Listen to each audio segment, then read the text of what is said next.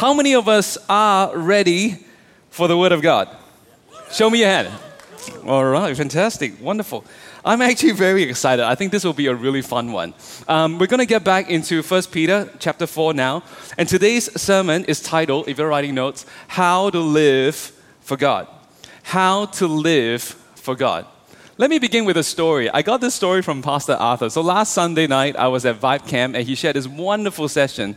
And he shared a very great story that I thought when I heard it, I said, wow, I got to share this with the rest of the church on the coming Sunday.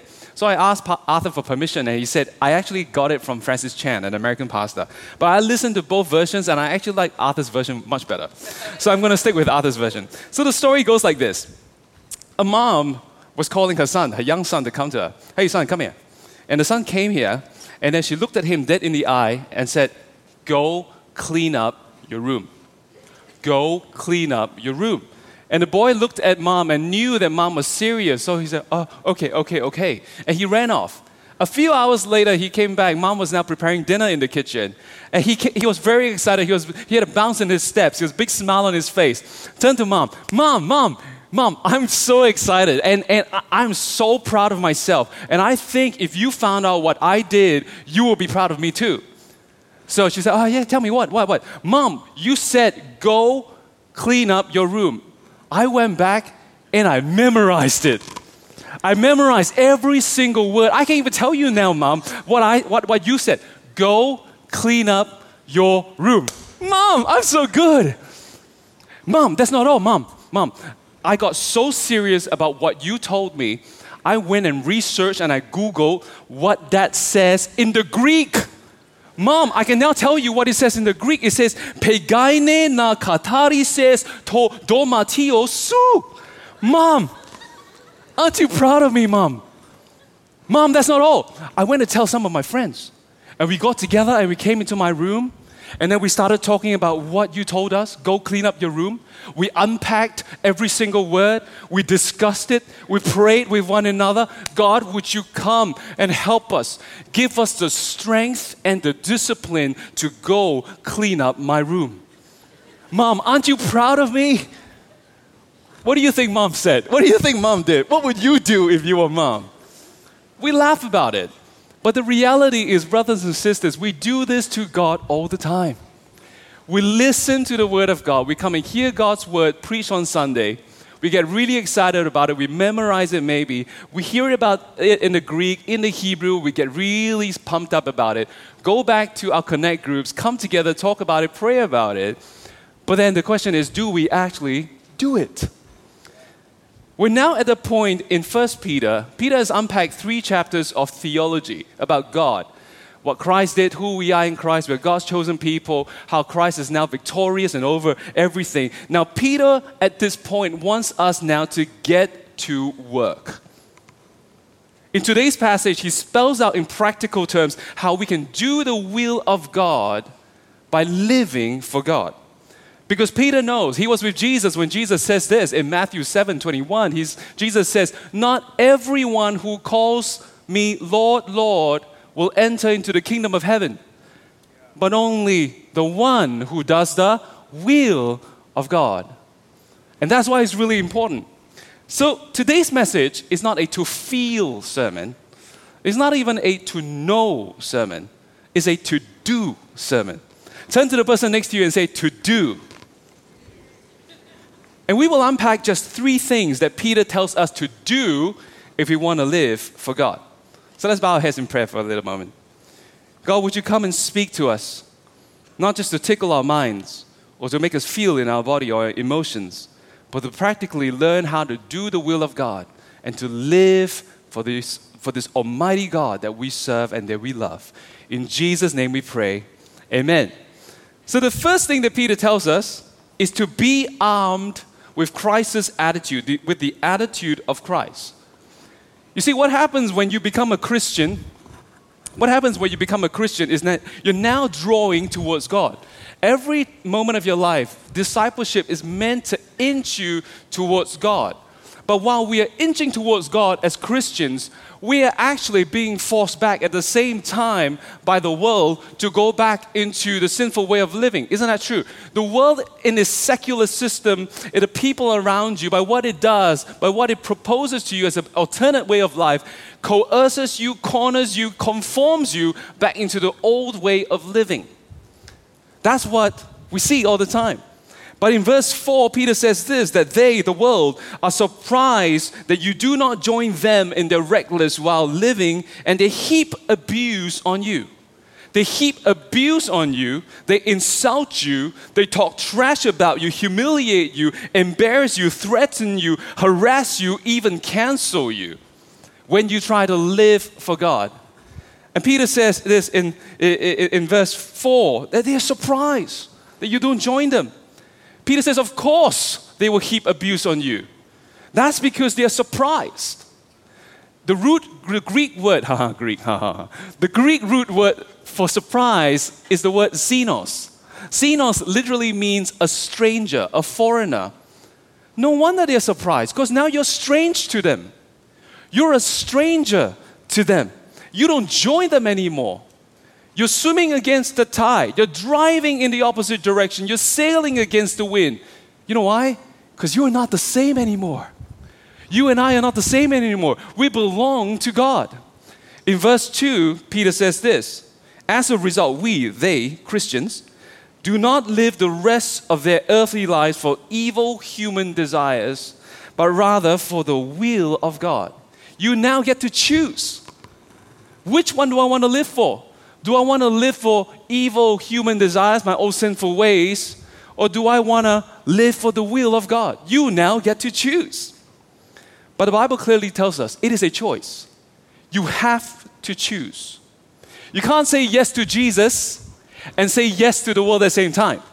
Your foot can't be so wide and so long and do a split so big that you can be in both places at the same time. When you say yes to Jesus, you have to say no to the world. That's what Peter is drawing out from here. But how do you choose to live for God and to stay the course, stay in that same direction? Peter gives us the secret. Arm yourselves, he says in verse 1. Arm yourselves with the same attitude as Christ. This word arm yourselves is actually a military term. It literally means to weaponize yourself. Carry a gun, weaponize yourself, carry a sword. Weaponize yourself. The mind of Christ and the attitude of Christ, the way he thinks, the way he sees the world, the way he sees himself is your greatest weapon against conforming into the ways of the world. That's why he's saying, arm yourselves with the same attitude as Christ. What is the attitude of Christ? Is this. Listen carefully. Jesus in his mind, and he's brought it up all the way to chapter 3 and now in chapter 4 in 1 Peter. The attitude of Christ is, I would rather suffer and do the will of God than to disobey God for the sake of avoiding suffering. I would rather suffer and do the will of God than to disobey God for the sake of avoiding suffering. Why? Because my suffering in this life is not the end. Jesus knows it. He knows that's not the end of the story. We just read and we just heard last week in Sunday's sermon last week that Jesus was on his way from a victim to a victor. He knew he was going to reign and rule with God the Father in heaven, so he could look at all suffering and he would not be bothered by it. So today you and I, when we put on the mind of Christ, you can turn to the world and say, I don't need to fear you. I don't need to appease you. I don't need to be like you. I don't need to fit in with you. I don't need to join you because I believe in Christ. I have the mind of Christ. I belong to God. I belong to my Father. I live for Him. My will is the same as His will. I would rather suffer for Him and to glorify Him than to be like you. You and I can say the same thing when you put on the mind of Christ. That's the first thing that Peter tells us. And the second thing he says is this: be attentive through prayer. Be attentive through prayer. Now, even if we made the resolve to bear the attitude of Christ and live for God, there can still be one problem. We may have stopped conforming to the world, but we haven't stopped comparing to the world. When I was a pastor of young adults, I heard I would have many different questions from young adults. And one of the most common questions I get from young adults, it goes along the lines of something like that, which is, why do some of my non-Christians friends live better lives than me? Why is it some of them are having bigger cars, better houses, more beautiful partners, better careers, more money than me? If I'm a Christian, shouldn't Christians be the most blessed? At the root of that question is comparison. Comparing ourselves. Peter was writing to Christians who were comparing non-Christians who were living the life versus they, Christians, or even Christians who were around them, who literally died for living their faith. So Peter was writing to people who were comparing. That's the occasion for the first Peter letter. Church, listen. Comparison to the world erodes commitment to God. Every time you compare yourself to how the world is doing, it erodes your commitment to God. So Peter was writing to Christians who were comparing themselves with the pagans who were living the life. And this act eroded at those Christians' commitment to live for God. Does this sound familiar? It is really hard to live a Christian life in this world. The Bible says we are in this world, but not of this world. But let me tell you something. It's even harder for young Christians to live for God in this age. Why do I say so? When you go to school, when you go to high school, there's so many people, so many of our friends who are popular because they say things that make them popular and say things that sometimes are crude, are rude. Some of them might be swearing as a way of fitting in with everybody else. Some of them might be making crude jokes, picking at the girls because it helps them to fit in with everybody else and to help them to be popular. Some of us, maybe we've got friends at the age of 18. You're now legal to drink. So what do? Let's get into parties. Let's get into booze. Let's get into alcohol so that I can get into the group that is the cool group, so that I can mix in with my friends and not seem like I'm the odd one out. Well, my friends, they're all having friends with benefits. They're all sleeping around like it's nothing. And that's norm. The Christian way of thinking about sexual boundaries is archaic and ancient. Man, it's so long ago. Why are you even sticking on to that? It's all right. It's all right to sleep around. It's all right to live in the same apartment as your partner. That's okay. Christian boundaries don't apply anymore. Well, it's okay to pursue your career. Step on a few people if you had to. Lie if you have to. Skim some corners and cut some corners if you have to. You do some dodgy deals if you have to. But that's the way you climb the career ladder. Young Christians today are all facing challenges in this world because they're not of this world. Let me share with you my fair share of my struggle. I've had heaps of failures just like that. But I've had some moments where I can see God's faithfulness and grace in my life because in some areas I was able to follow God. Not in all areas, but in some areas. And let me share with you just 2 areas of my life where I saw God coming through my life as a young man. Some of you might know this story if you don't already. At the tender age of 25, I was still swinging single, not king to mingle, because God had a call in my life to serve young people. And so I spent all my days serving young people. And when you serve youths and when you serve young adults who are not your age, you hardly have any time to mix with people your age. So how do you meet girls, man? So I had this problem. I had a no-girlfriend problem where I had no girlfriends. And at the age of 25, people were already wondering, like, what's wrong with this guy? He's quite good looking, He's not too bad, And but what is wrong with this guy? At the age of 25, I still had no girlfriends. And then I remember making the pact with God. God, if by the age of 30, if I'm still single, forget it. I'm not even going to try. I think I'll just stay single and serve you all my life. But then by the grace of God, at the age of 26, I met my first girlfriend, who became my last girlfriend, is now my ex-girlfriend, and is now my beautiful wife, Vanessa. And she is literally the best person that God has given to me. You're clapping for God, right? You're not clapping for her, right? But although she's wonderful, she's wonderful. And so I really see God being faithful as I serve Him faithfully week in, week out in youth ministry all the time. I'll give you another example. When I started working, I work in a bank, and you guys know this. I used to work in a bank. And the thing about big banks and big corporates is, let me tell you a secret if you don't already know this, and if you're getting on in big corporates, if you want to get promoted, it doesn't matter how much work you do. What matters is how much work you seem to be doing.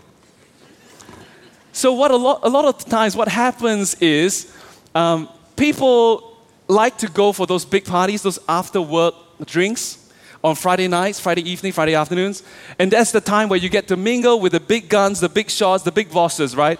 Face to face, right next to each other, cleaning those glasses and those beer mugs and saying, hey, how are you? My name is Dan, I've been working on this project and I want to tell you, it was such a good time. You've got such a great company. I'm so blessed in the last 3 years to be part of that. That's where you get to meet the big boys and to run with the big boys in the big league. We all know that sometimes. But in my life, God has called me sometimes, not sometimes, but during that time to lead in ministries and connect groups and all that. So Friday nights was almost like a no-go for me. I always needed to be somewhere serving in church or in the connect groups, small groups. And so I always missed out on those parties. While my friends are going for drinks and they were getting chummy with the big boys, there I was in church or in small groups sharing about my big God. But then I tell you that God is faithful. When you learn to put God first and when you trust God, even with your career, you don't have to be among the big boys to climb, because if that's where God wants you to be, He will lead you there. And you know my story. Some of you know my story.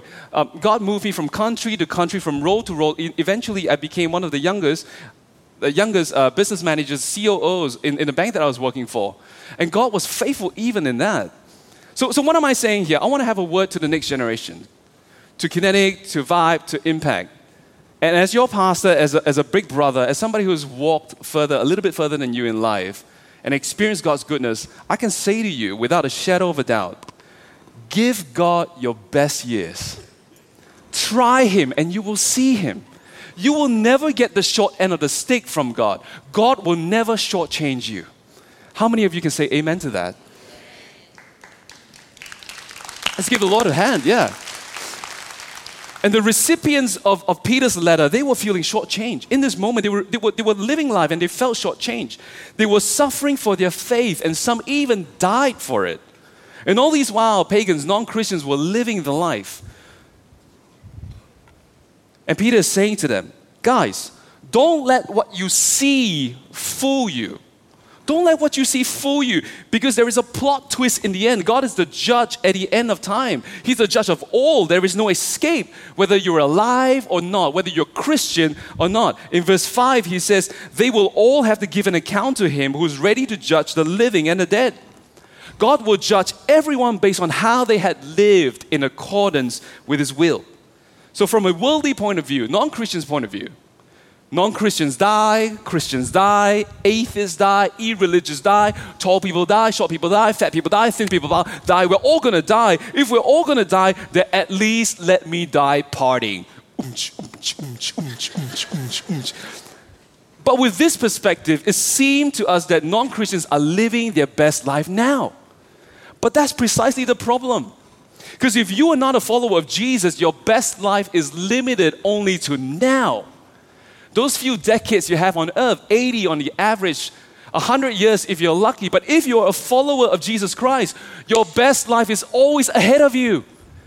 God always has the best in store for you. You're going to be with God forevermore. In verse 6, it says this. This is why the good news was preached to those who are now dead, even those who are dead. So although they were destined to die like all people, they now live forever with God in the Spirit.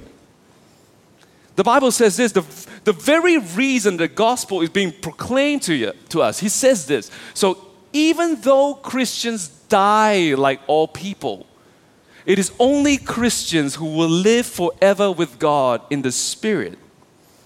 That's why your best days are always ahead of you. But let me say this. Often the problem is not that we don't know this. You and I know this, right? The problem is we get distracted. We get distracted. How? We get too busy focusing on ourselves. We constantly pay attention. Every morning we got so many things to do, kids to look after, lunch boxes to fill, pickups to do, work to prepare, ministry to do, health checks to be mindful of. We get so busy. We are paying attention to what needs to be done at the cost of paying attention to what God is doing. That's the problem. So while we are distracted, time is ticking away. Seconds become minutes, minutes become hours, hours become days, days become weeks, weeks become months, months become years. And before we know it, we're no longer as fervent to God as before. We're no longer worshiping God as passionately as before. We're no longer giving of our time to God as before. We're no longer as hungry for His word as before. Isn't that true?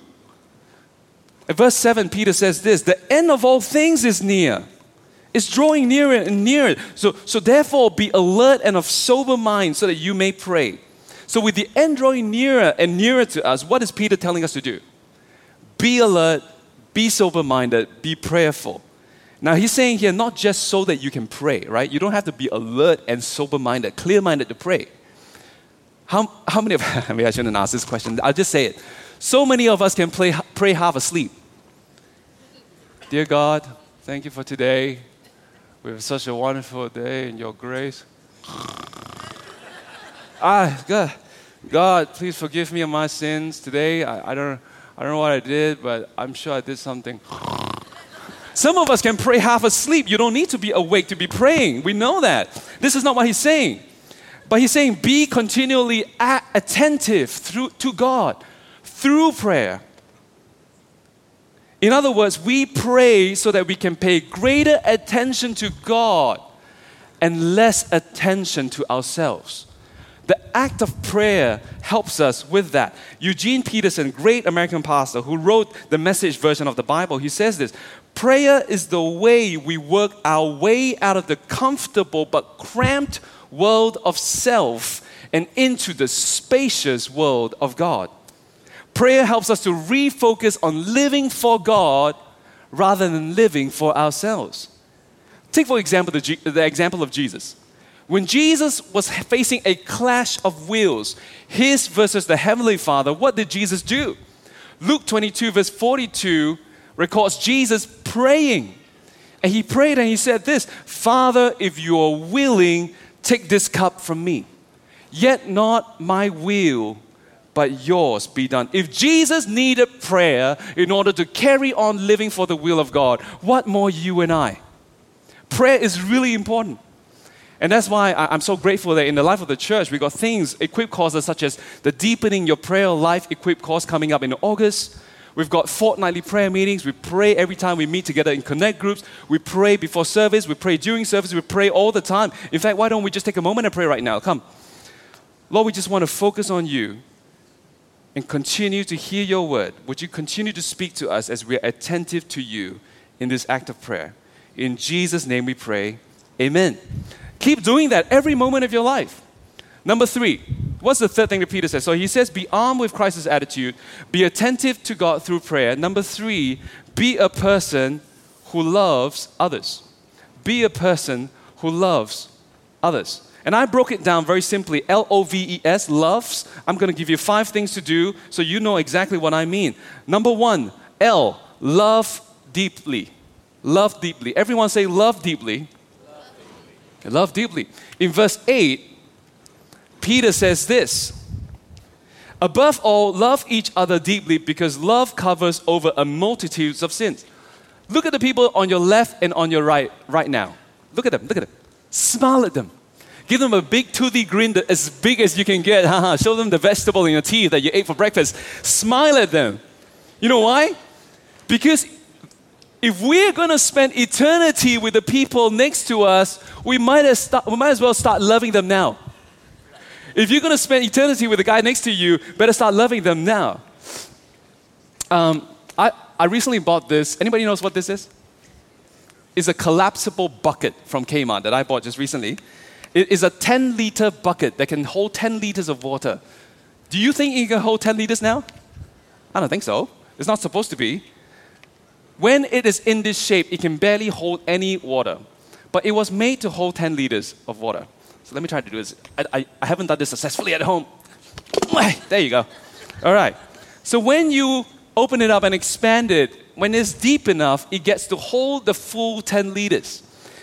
In the same way, the Bible tells us to love, not just to love, but to love deeply. You know why?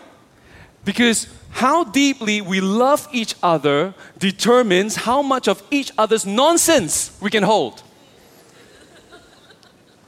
The reason why we have so many conflicts with people in our groups or in our families is because I suggest to you, we don't love enough. We're not loving deeply enough. When you love somebody truly and deeply and madly, a song goes, if you love somebody like that, you can carry their nonsense anywhere, anytime. And no matter how much they give to you, you will just keep sucking it in because you love deeply. That's why the Bible says, don't just love, but to love deeply. Thanks, Annie. Wayne Grudem, a New Testament theologian, he says this, where love abounds in a fellowship of Christians, many small offenses, and even some of the large ones, are readily overlooked and forgotten. But where love is lacking, every word is viewed with suspicion. Every action is liable to misunderstanding, and conflicts abound. Isn't that true? And that's why loving people is a key part of our church's mission statement. To love God passionately, yes, we do that, but also to love people practically. Because we believe that if our church is filled with people like you and I who love deeply, we will have to lock the doors of the church to keep people away. Because everyone in this world is looking for real love, genuine love, deep love. So first one, love deeply. Number two, O for offer hospitality. Peter says this in verse 9, offer hospitality to one another without grumbling. The word hospitality in the Greek, Greek is the word philoxenos. Philo means philo meaning love. Xenos, we heard this already, stranger. So what it means is love for strangers. Interesting, never thought about it that way, huh? People who are not your kin, people who are different from you, different skin color, different language, different culture, different backgrounds, different social economic status, different kind of houses, different suburb, people who are different from you. That's hospitality. And while, in verse 4, remember, he talked about the pagans, right? The pagans abuse you because you're a stranger. While the pagans abuse those who are strange to them, Christians are commanded to love those who are strange to them. Isn't that amazing? Once again, do me a favor. Turn to the person next to you and say, you look strange to me. That's because they look different from you, right? You look strange to me. Now turn back to the same guy and say, but I love you anyway.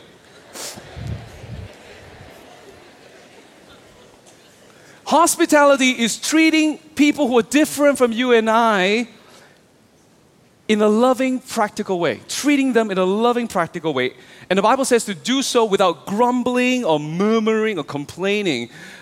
Literally, in the Greek, it means to speak in a low voice. Speak in a low voice. No, not the Keith Tan low voice. Not that low voice. But more like soft volume. So while you are... so you had the CG over, Connect group over, some kids were in the house, some of them, while you were not looking, they took some markers and they started coloring the carpet. Your fresh beige carpet, and when they leave, you're like, oh! And while you're cleaning it, your heart is heavy, you're really sad, and then I can't believe this. Oh my goodness. Next time, you're not going to come here anymore, man. I'm not going to host anymore. That is low voice, that's murmuring, all right? That's complaining. The Bible says, don't do that. Why is it important to love strangers without murmuring? Because if we keep offering hospitality to strangers, very soon these strangers will be strangers no more. They will be part of you. They want to be with you. They want to understand you. They want to spend time with you. When people experience genuine love of God through you, they will be drawn to you. That's why it's so important that we do so as a church.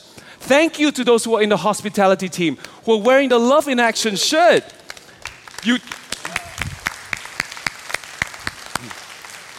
You champion for us what it means to love and to draw people with the love of God. But church, it is not their duty.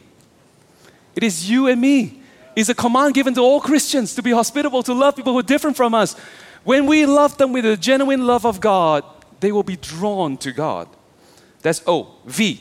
Very quickly. So love deeply, offer hospitality. V, volunteer your service. The Bible says in verse 11, if anyone serves, they should do so with the strength that God provides. The most obvious and important thing to say about this verse is, God gives you strength when you serve. Amen. By a show of hands, raise your hands. How many of us are serving in FCC in some capacity? Show me your hands. You're a leader, you're a ministry person, you do kids. That's a lot of you. Thank you so much. God bless you. The Bible is saying, Peter is saying to us, you and me who are serving, if you are serving, make sure you do so not with your own strength, but with the strength that God supplies. Is it possible to serve out of your own strength? Of course. Of course. But it will only be a matter of time if we serve out of our own strength. It will only be a matter of time before you and I will run into strength problems, into what I call supply chain problems, which is exactly what we're experiencing, you and me, right now in supermarkets, Coles and Woolies right now in WA. Supply chain problems. I mean, I can't even buy my eggs now. I got to try to time it so that, the eggs are there and I get it. Supply chain problems. But this is why we pray every time before we serve. It's so important because prayer, the act of prayer, makes sure that we get the right supplies, the strength, from the right supplier. Every time we pray so before pre-service, right? Before service, we pray together in that room. Every time when you're coming for Connect Group, pray together. Every time when you're going for missions, preparing for missions, you pray. I propose to you, every time when you are driving to work, that's also an area of service, you being in the office, pray. Get the right supplies from the right supplier. Do it not by your own strength, by the strength of God. When you go into school tomorrow, high schoolers, when you're serving God in high school, do you pray? God, please help me. Give me the strength that I need because the strength is not my own. I need yours. You need the right supplies from the right supplier. So that's number 3, V. E is to employ your gift. Employ your gift. Verse 10. As each has received a gift, employ it in serving one another as good managers of the grace of God in all its various forms.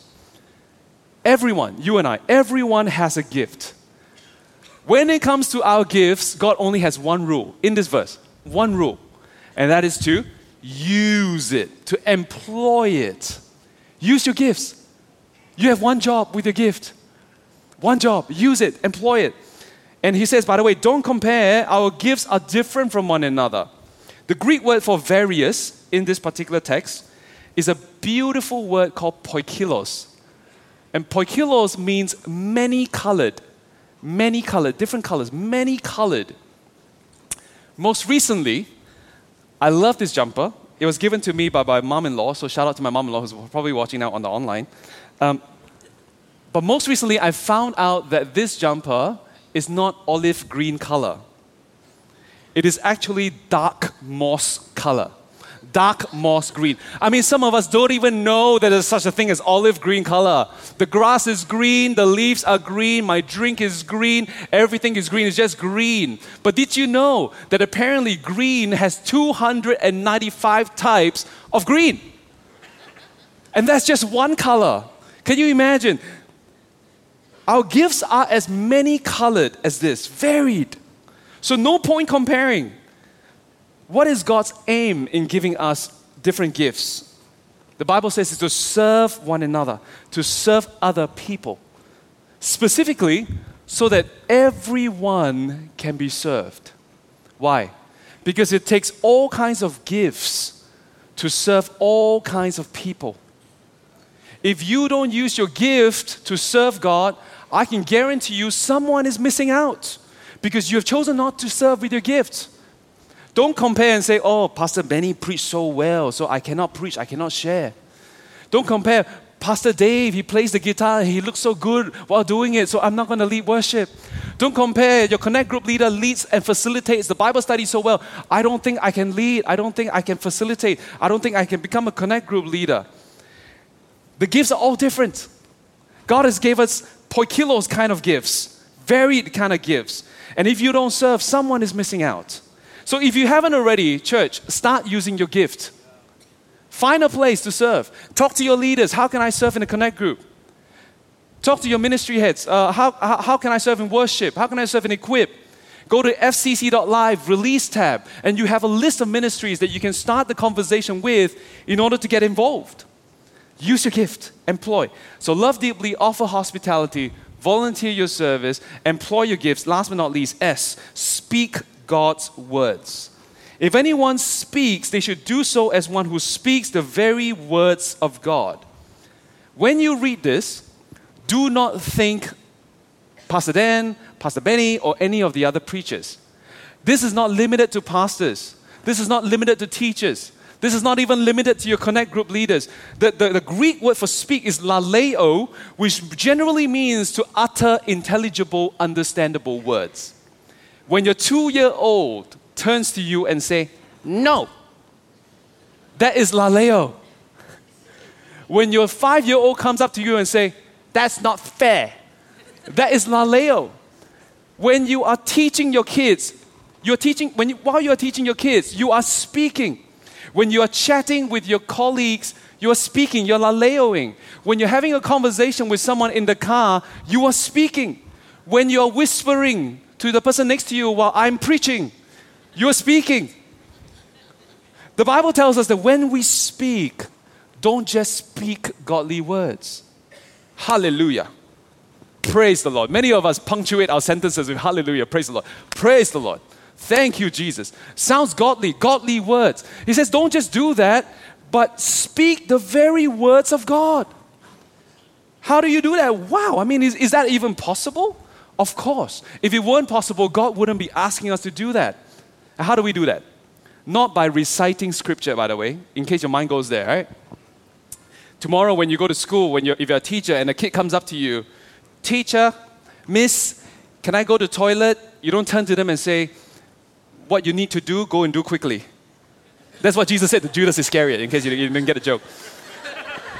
Tomorrow when your boss comes up to you and they say, how's the project? Have you finished the project? It is done, it is finished. Hallelujah. That's not what it's saying. It's saying it's not just reciting scripture all the time. It's just plain weird. Don't do that. But rather is being attentive. Listen, being attentive and obedient to the Holy Spirit in you so that He can speak through you. When you speak the words of the Holy Spirit, allow Him to use your lips to speak. That is the very words of God, because it's God speaking through you. So be in connection with the Holy Spirit.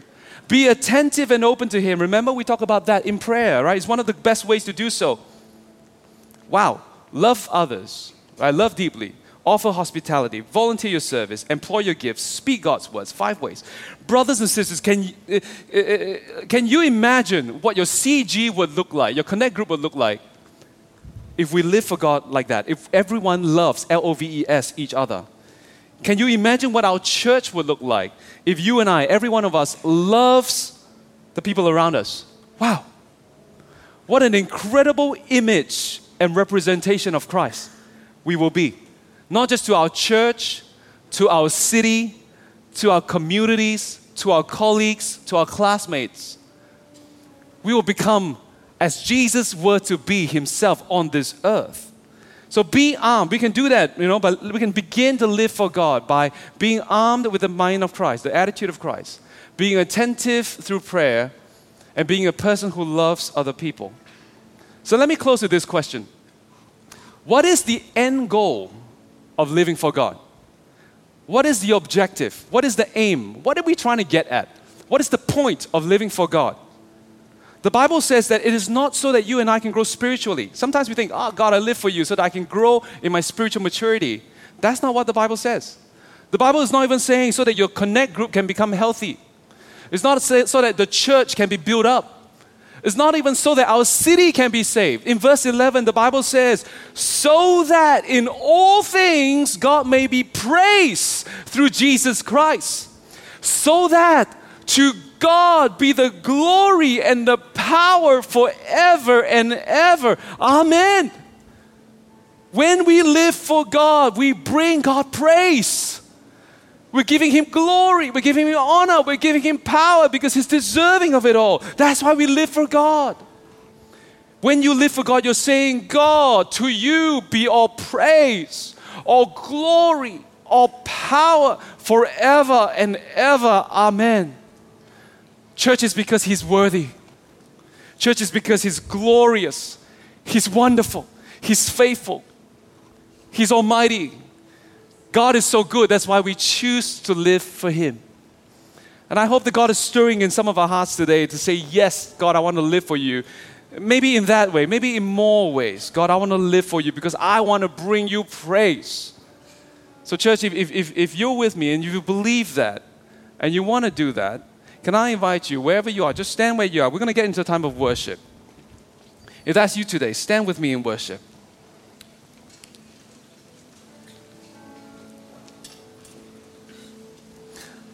I'm going to pray in a little bit and we're going to get into a time of worship.